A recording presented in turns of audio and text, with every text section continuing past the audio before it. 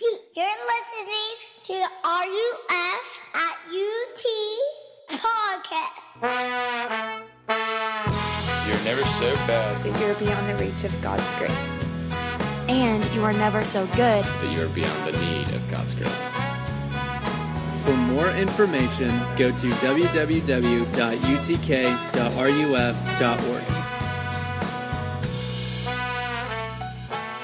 Okay, so tonight we're going to read from 2 Samuel chapter 7, verses 1 through 16.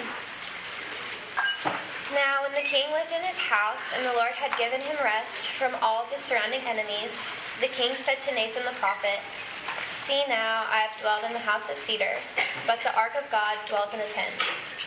And Nathan said to the king, "Go, do all that is in your heart, the Lord is with you." But the same night, the word of the Lord came to Nathan, "Go and tell my servant David, thus says the Lord, would you build me a house to dwell in? I have not lived in a house since the day I brought up the people of Israel from Egypt to this day, but I have been moving about in a tent for my dwelling. In all places where I have moved with all the people of Israel, I did speak a word with any of the judges of Israel, who I commanded to shepherd my people Israel, saying, why have you not built me a house of cedar? Now therefore thus you shall say to my servant David, thus says the Lord of hosts, I took you from the pasture, from following the sheep, that you should be the prince over my people Israel. And I have been with you wherever you went, and I have cut off all of your enemies before you. And I will make for you a great name, like the name of the great ones of the earth. And I will appoint a place for my people Israel, and I will plant them, so that they may dwell in their own place, and be disturbed no more. And violent men shall afflict them no more, as formerly from the time that I appointed judges over my people Israel. And I will give you rest from all your enemies. Moreover, the Lord declares to you that the Lord will make you a house. When your days are fulfilled and you lie down with your fathers, I will raise you up your offspring after you, who shall come from your body, and I will establish his kingdom. He shall build a house for my name, and I will establish the throne of his kingdom forever. I will be to him a father, and he shall be to me a son. When he commits iniquity, I will discipline him with the rod of men, with the stripes of the sons of men. But my steadfast love will not depart from him, as I took it from Saul, whom I put away from before you. And your house and your kingdom shall be made sure forever before me. Your throne shall be established forever. We have been this semester working our way through the life of David in RUF, and we're just trying to explore what is ordinary spirituality. What does it look like what is the normal, ordinary life of following Jesus look like? And tonight, it doesn't get any more spiritual than to talk about the nature of who God is. What is God actually like? What's his character? What does he do? And to get into this, I want you to come with me and think about Elf for a second. Do you remember Elf? 3 of y'all have seen it. And you remember the scene where they're at the department store, and the department store's all decked out in Christmas stuff, and there's Christmas banners and toys and trees and fake snow, and there's like the empty chair on the stage, and all the little kids are out there waiting for Santa to show up, and eventually kind of Santa comes around from the back, and all the kids start going crazy, Santa, Santa! And Buddy the elf is there with them, and he's jumping up and down, Santa, Santa, it's me, it's Buddy!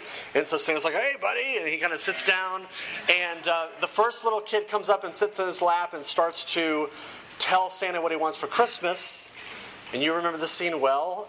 Buddy the elf gets a little closer to Santa and realizes, whoa, this doesn't look like Santa. This doesn't smell like Santa.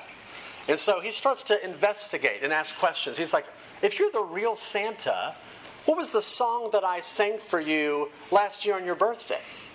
And Santa goes, well, happy birthday, of course. And Buddy the elf's like, dang it. And so, and he gets a little closer, and I found the exact quote. Some of you probably know it from heart. He says this, you disgust me. How can you live with yourself? You sit on a throne of lies. You stink. You smell like beef and cheese. You don't smell like Santa. And I love this scene because Buddy the elf knows this is not the real Santa. But all of the kids were initially very excited to see Santa. Buddy was even very excited to see Santa, playing along, jumping down and laughing. And the kids can't tell this, but Buddy can tell this, that this is a counterfeit. This is a fake. He sits on a throne of lies. This is not the real Santa. And the reason I want to begin like this is because I thought it'd be interesting to ask the question, what if that's true of us spiritually? What if we're just like the kids that are excited and kind of playing along and thrilled with this God that we're here to kind of talk about tonight? But if we analyzed who this God is, if we got a little closer, we would begin to see that this God's a fake. This God's a counterfeit. What if your God smells like beef and cheese? What if your God sits on the throne of lies? And so what I want to do tonight, I think this passage is really interesting because the true God reveals to us what He's like. He tells us, okay, you want to know the true God, not a counterfeit version of me, but the real me? Let me tell you about me. And so in this passage, what He does is He gives us 3 different aspects of who He really is, who the true God really is. So here are the 3. The true God comes close. The true God gives grace, and the true God is faithful. And so those are just the 3 ideas I want to look at with you tonight. Who is the real God? Well, the true God comes close, He gives grace, and He's faithful. So first, the true God comes close. And as we kind of get into this story, right at the beginning, you'll see that King David is kind of on the top of his game. He's at the height of his career. He's the king now. He's enthroned. He's unified Israel as a nation. He's made Jerusalem his capital city. He's brought the Ark of the Covenant in there. He's won all of these military battles. Like, everything is going well. Life is good. David is the man. And he's sitting, chilling with his pastor named Nathan. And he says in verses 1 and 2, you know, something's bothering me. Because here I live in this extravagant, awesome palace made of cedar. And it's expensive and it's elegant. And God, lives in a tent. That's not right. I want to build God a temple, a house. Something giant and awesome for our God. I want to do something big for God. And Nathan, in verse 3, says, dude, that sounds like an amazing idea. Game on with that. Let's do it. So they kind of high-five each other and go home for the end of the night. And that night it tells us that God comes to Nathan and says, you got to shut this construction project down immediately. This has to stop now. And in fact, I want you to go to David and I want you to send a message to him. And here's what I want you to tell him. Go to David and say, oh, this is my sarcastic paraphrase of God's message to David via Nathan. Oh, you feel sorry for little old me that I live in a tent and you live in a big palace. That is so kind of you to care about where I live. By the way, David, I don't ever remember complaining about living in a tent. And then he goes on in verse 6 and 7 and he says, ever since I have rescued my people from Egypt, I have been with them wherever they go. When they wandered through the wilderness, I wandered with them through the wilderness. Where they moved, I moved. I have always been with my people. And what he's saying is this, David, you fundamentally misunderstand what kind of God I am. You think I'm just like every other king or every other ruler of these other nations that has to live in some giant McMansion, like far off and away, like in a gated community away from the common people. But he says, I'm not that kind of God. I am a God that draws close. I am with my people. I am Emmanuel, God with us. Where they go, I go. When they suffer, I suffer. Where they wander, I wander. Where my people are, that's where I am. See, David would have said on a test, I know what God is like, but he would have failed. He didn't actually know who God, the real true God, actually comes close. Now, why does that matter? Here's why this matters. Think about this. Some of y'all know I have 2 kids. We have 2 kids. My wife and I, we have 2 kids. They hurt themselves all the time. I don't know if it's just children in general or just our 2 children, but we've been to the ER twice in 2017, and there's been barely 2 months of 2017. We've been to the ER twice with broken bones, lots of stitches, and blood everywhere. Our children fall. I was holding one of our children before I came here. They cry 8 times a day, fall, hurt themselves. And here's what's interesting. Whenever our kids fall and they skin a knee and the hot tears come and they're hurting and they're crying, they run towards us and we hold them and we just kind of whatever this is, pat them. We kiss their boo-boos. And if you think about it, like holding a hurting child and kissing us kissing their boo-boos doesn't heal them. Like that doesn't do anything. And yet they calm down. And maybe it actually does do something. Because I really do think there's something mystically weird and mysterious about the reality of just being with them that heals them. And if you apply that idea spiritually and you say, okay, when I feel humiliated or angry or lonely or frustrated or confused or depressed, and I sense that God is near, that God is with me, that's healing. And so my question for you is, do you ever sense the nearness of God? You may say, yeah, I believe in God. I believe that Jesus died on the cross for me. I believe in the existence of God. But that's not what I'm talking about. That's data. I'm not talking about knowing or believing in data. I'm talking about personally experiencing the presence and the nearness of God. To go through life and know He's with me. He's near to me. He draws close to me. Our daughter, 6-year-old Zoe Kate, I was telling this story tonight at the dinner table. When she was 2 years old, I remember sitting her in her little chair, and she had the little tray of food in front of her, and I had prepared her some frozen blueberry waffles. And we had this syrup that a friend had given us, and I wanted her to try this new syrup, so I poured a little bit on the tray. I just wanted her to taste it. She wanted nothing to do with it. It's like, Zoe Kate, just take the little waffle bit, dip it in the thing, and you'll love it. Trust me. Wants nothing to do with it.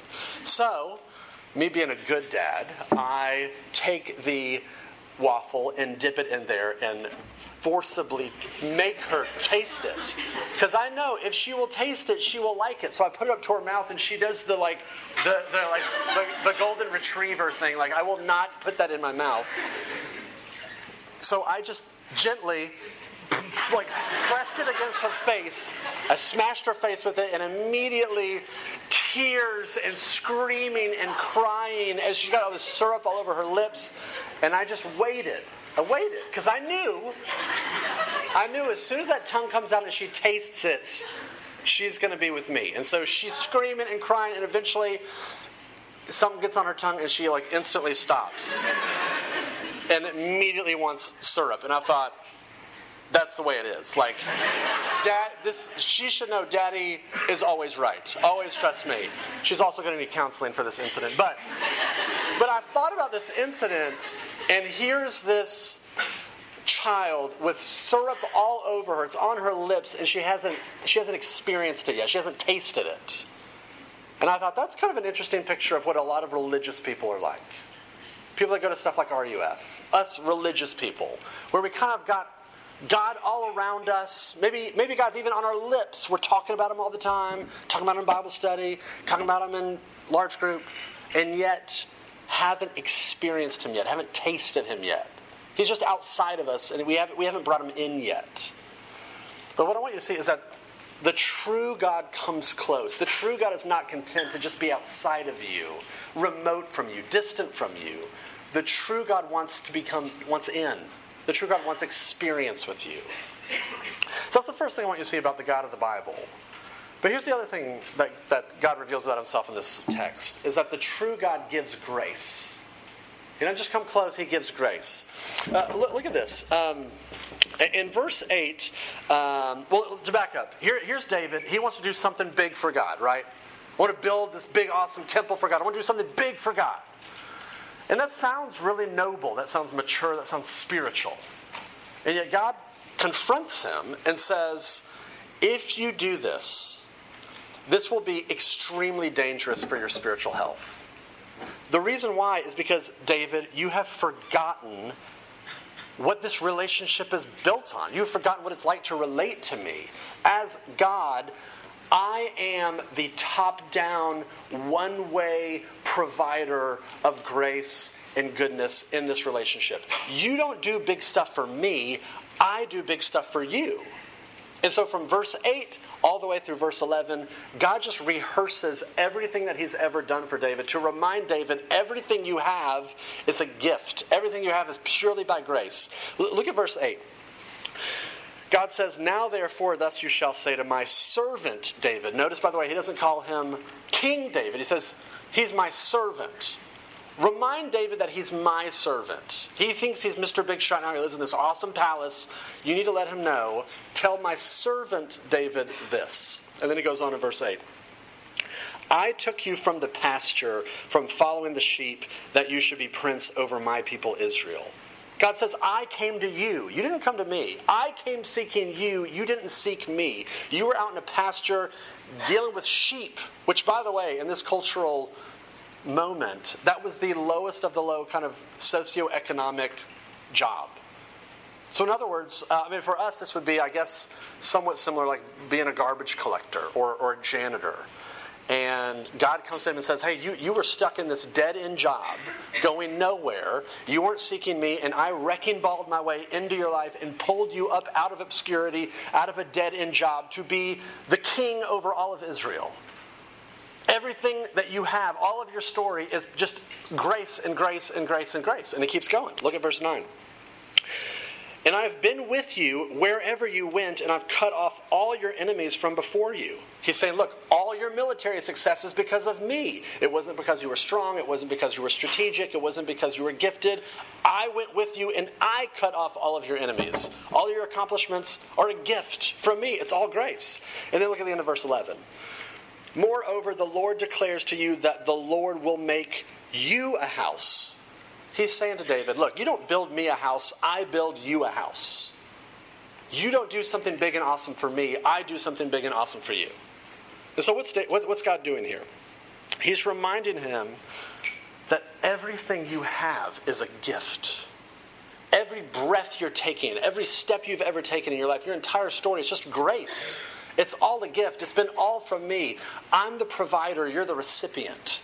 I'm the savior. You're the one that gets saved. I'm the one that's active. You're the one that's passive. That's how this relationship works. You don't do for me. I do for you. Now, I remember when I was younger. I'm sure you've had this experience as well. I remember when going out to dinner with my family. If we'd ever go out to dinner with another family friend, another family that we're friends with, and we didn't have a nice, enjoyable, family-friendly meal. And then the check would come, and then things would get really weird between the two dads. Because my dad would try to grab the check to take care of the meal for everybody, and then the other dad would be grabbing his wallet. Oh no, oh no, oh no. And then they get this weird Southern polite tug of war over who's going to take the check, and it's, no, I insist. No, I insist. I insist. And it's this awkward back and forth, and eventually somebody loses. And what eventually happens is, here's one family that says, everything that you just ate is a gift. Everything you just ate, it's free. It's our treat. It's our delight to treat you. And the losing dad, without every single time, would have this response. Well, thank you. That's so generous. We got next time. What's that? What is that? What's that instinct? I know it's Southern, it's polite. We're trying to be nice. But there's something in there that's interesting. There's something in there that says, I don't like being the recipient of pure grace. I've got to even this out. I got to pay you back. I'm deeply uncomfortable with just receiving because that puts me in a position where I can't do anything. So I got to do something. I'll get you next time. I got to do. And that's the instinct.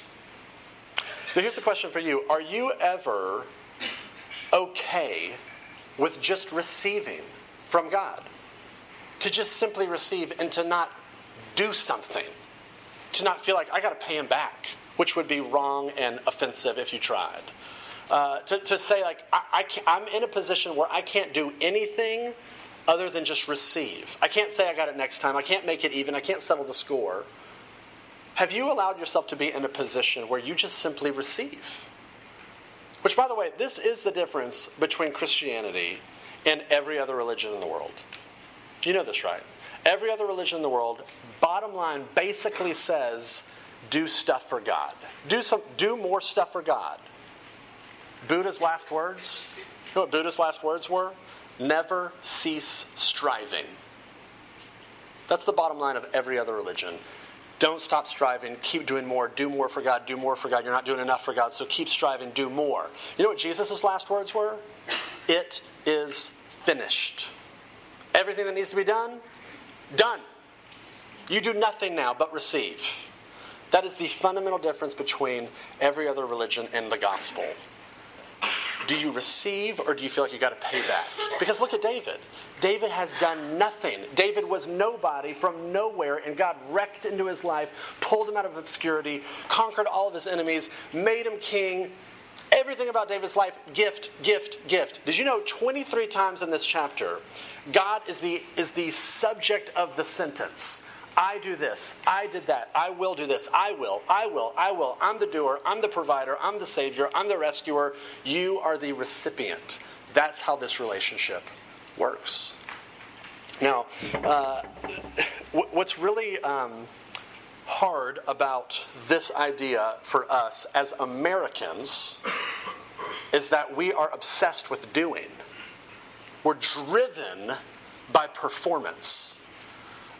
We feel like we've got to do more. We got to sign up for something. We got to be involved in something. I got to lead something. I got to do. As religious Americans, this is really hard for us, and we get our wires crossed into thinking that this is what Christianity is. It's just here's a bunch of stuff to do. I mean, some of you probably know this, that I hurt my leg last year, and so over the summer I had to go through physical therapy. And so for like 2 months, multiple times a week, I was getting to know my physical therapist guy. And I was just getting to know him, asking him questions. Where do you live in Knoxville? What do you do?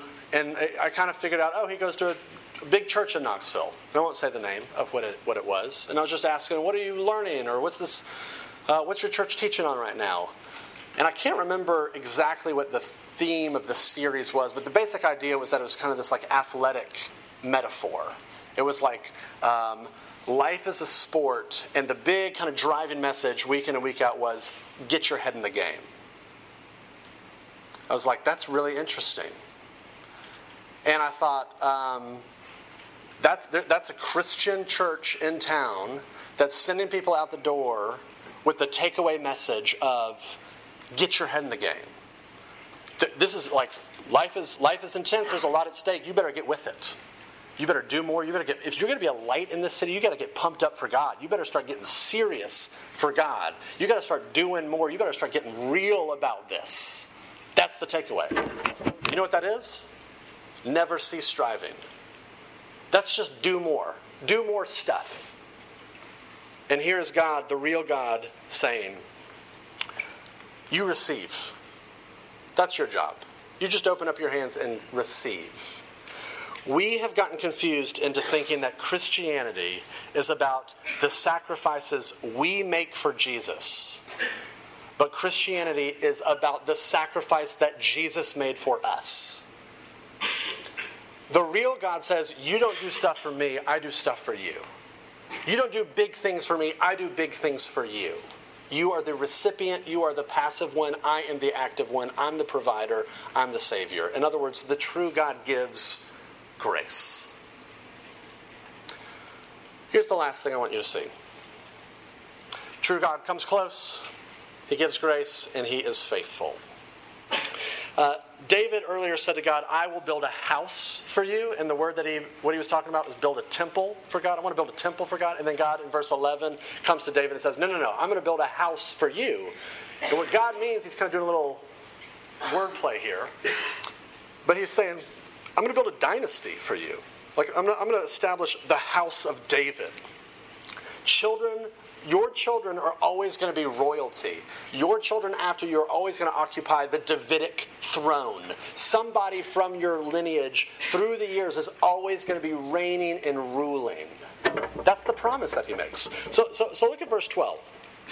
God kind of makes this point that nothing is going to stop this promise from happening. Verse 12, when your days are fulfilled and you lie down with your fathers, I will raise up your offspring after you, who shall come from your body, and I will establish his kingdom. God says, look, when you die, someone else after you is going to sit on your throne and rule. Not even death is going to stop this from happening. And then it keeps going. Look at verse 14. When he commits iniquity, I will discipline him with the rod of men, with the stripes of the sons of men, but my steadfast love will not depart from him. And God's saying, look, your sons are going to blow it, they're going to sin, they're going to screw it up, but guess what? Not even their sin is going to stop this thing from happening. Keep going, verse 16. Your house and your kingdom shall be made sure forever before me. Your throne shall be established forever. Like forever, ever. Forever, ever? Yes, forever, ever. Here's what he's saying. Outcast reference for the three of y'all that got that.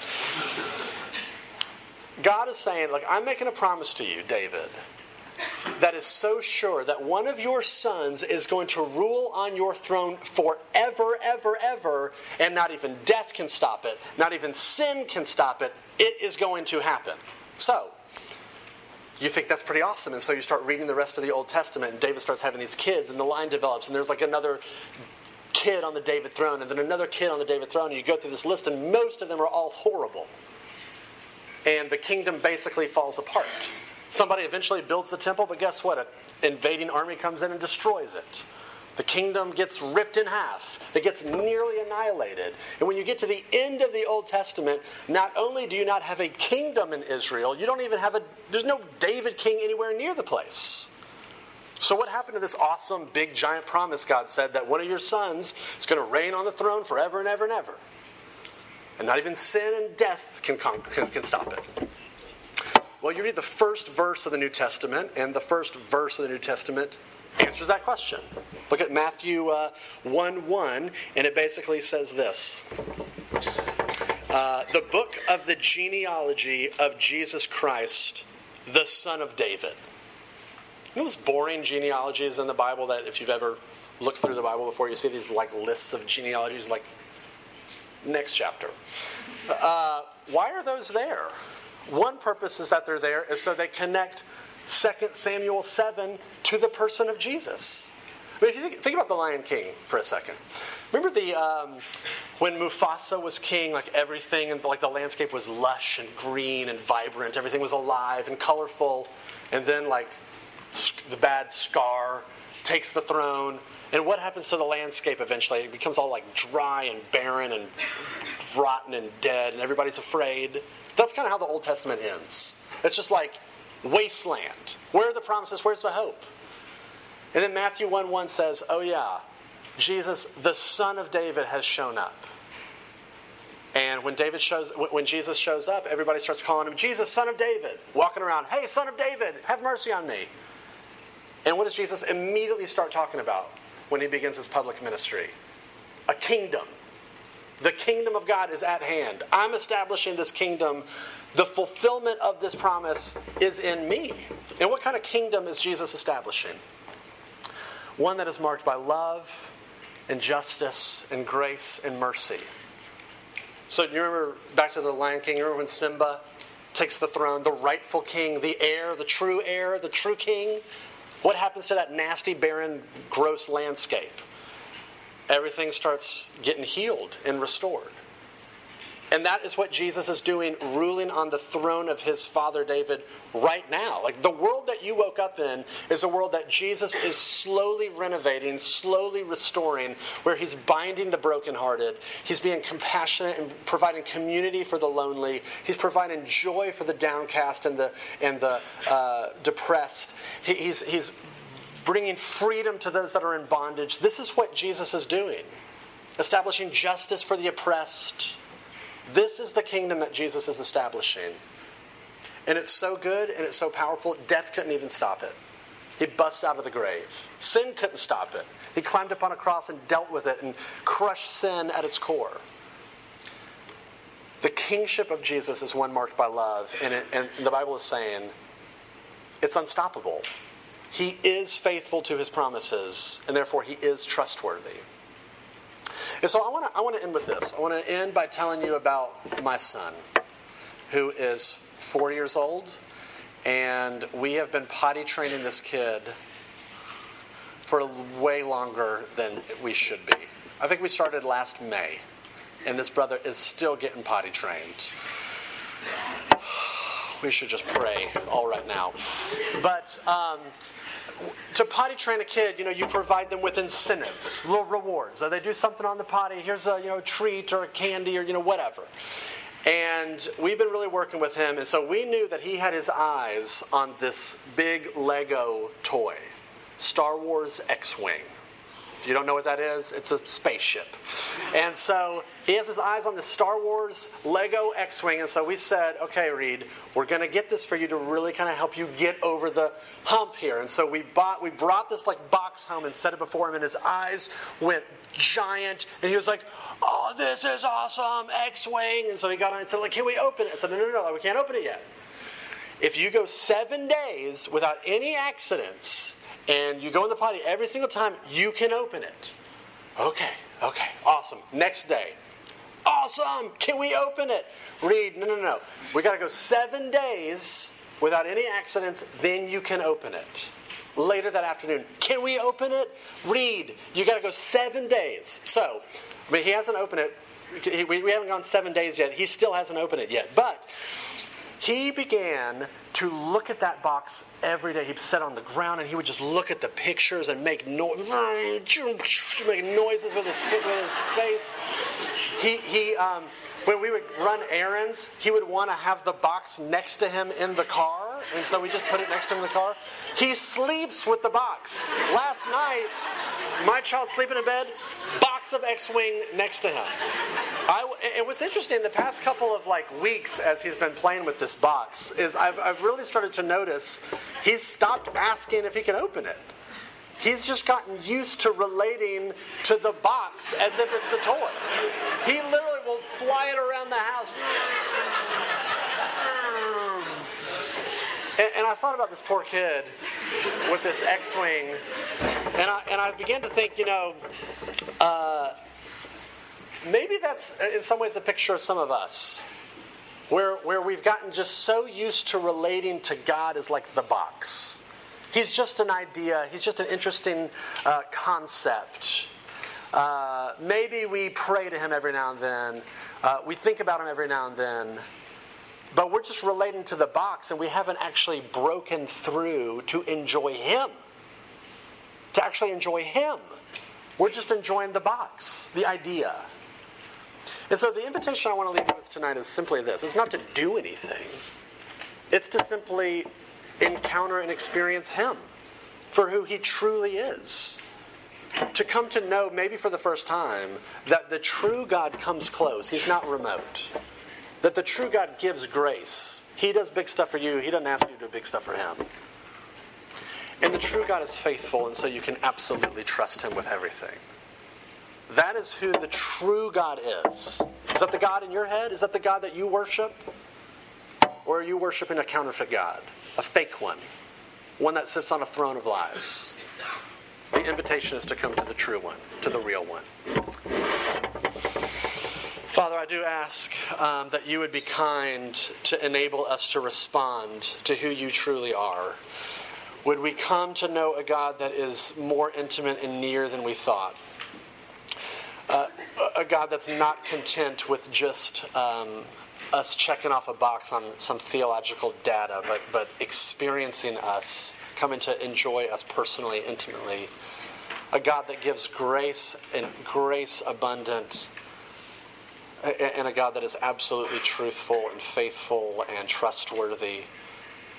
Father, I pray that you would help correct the false images that we have of you, ways that we are spiritually exhausted because we're serving a God that isn't real. Recalibrate our hearts. Give us a real vision for the beauty and the goodness of who you truly are. And I pray that you would woo and draw our hearts to you. And we would ask all of this in Jesus' name. Amen.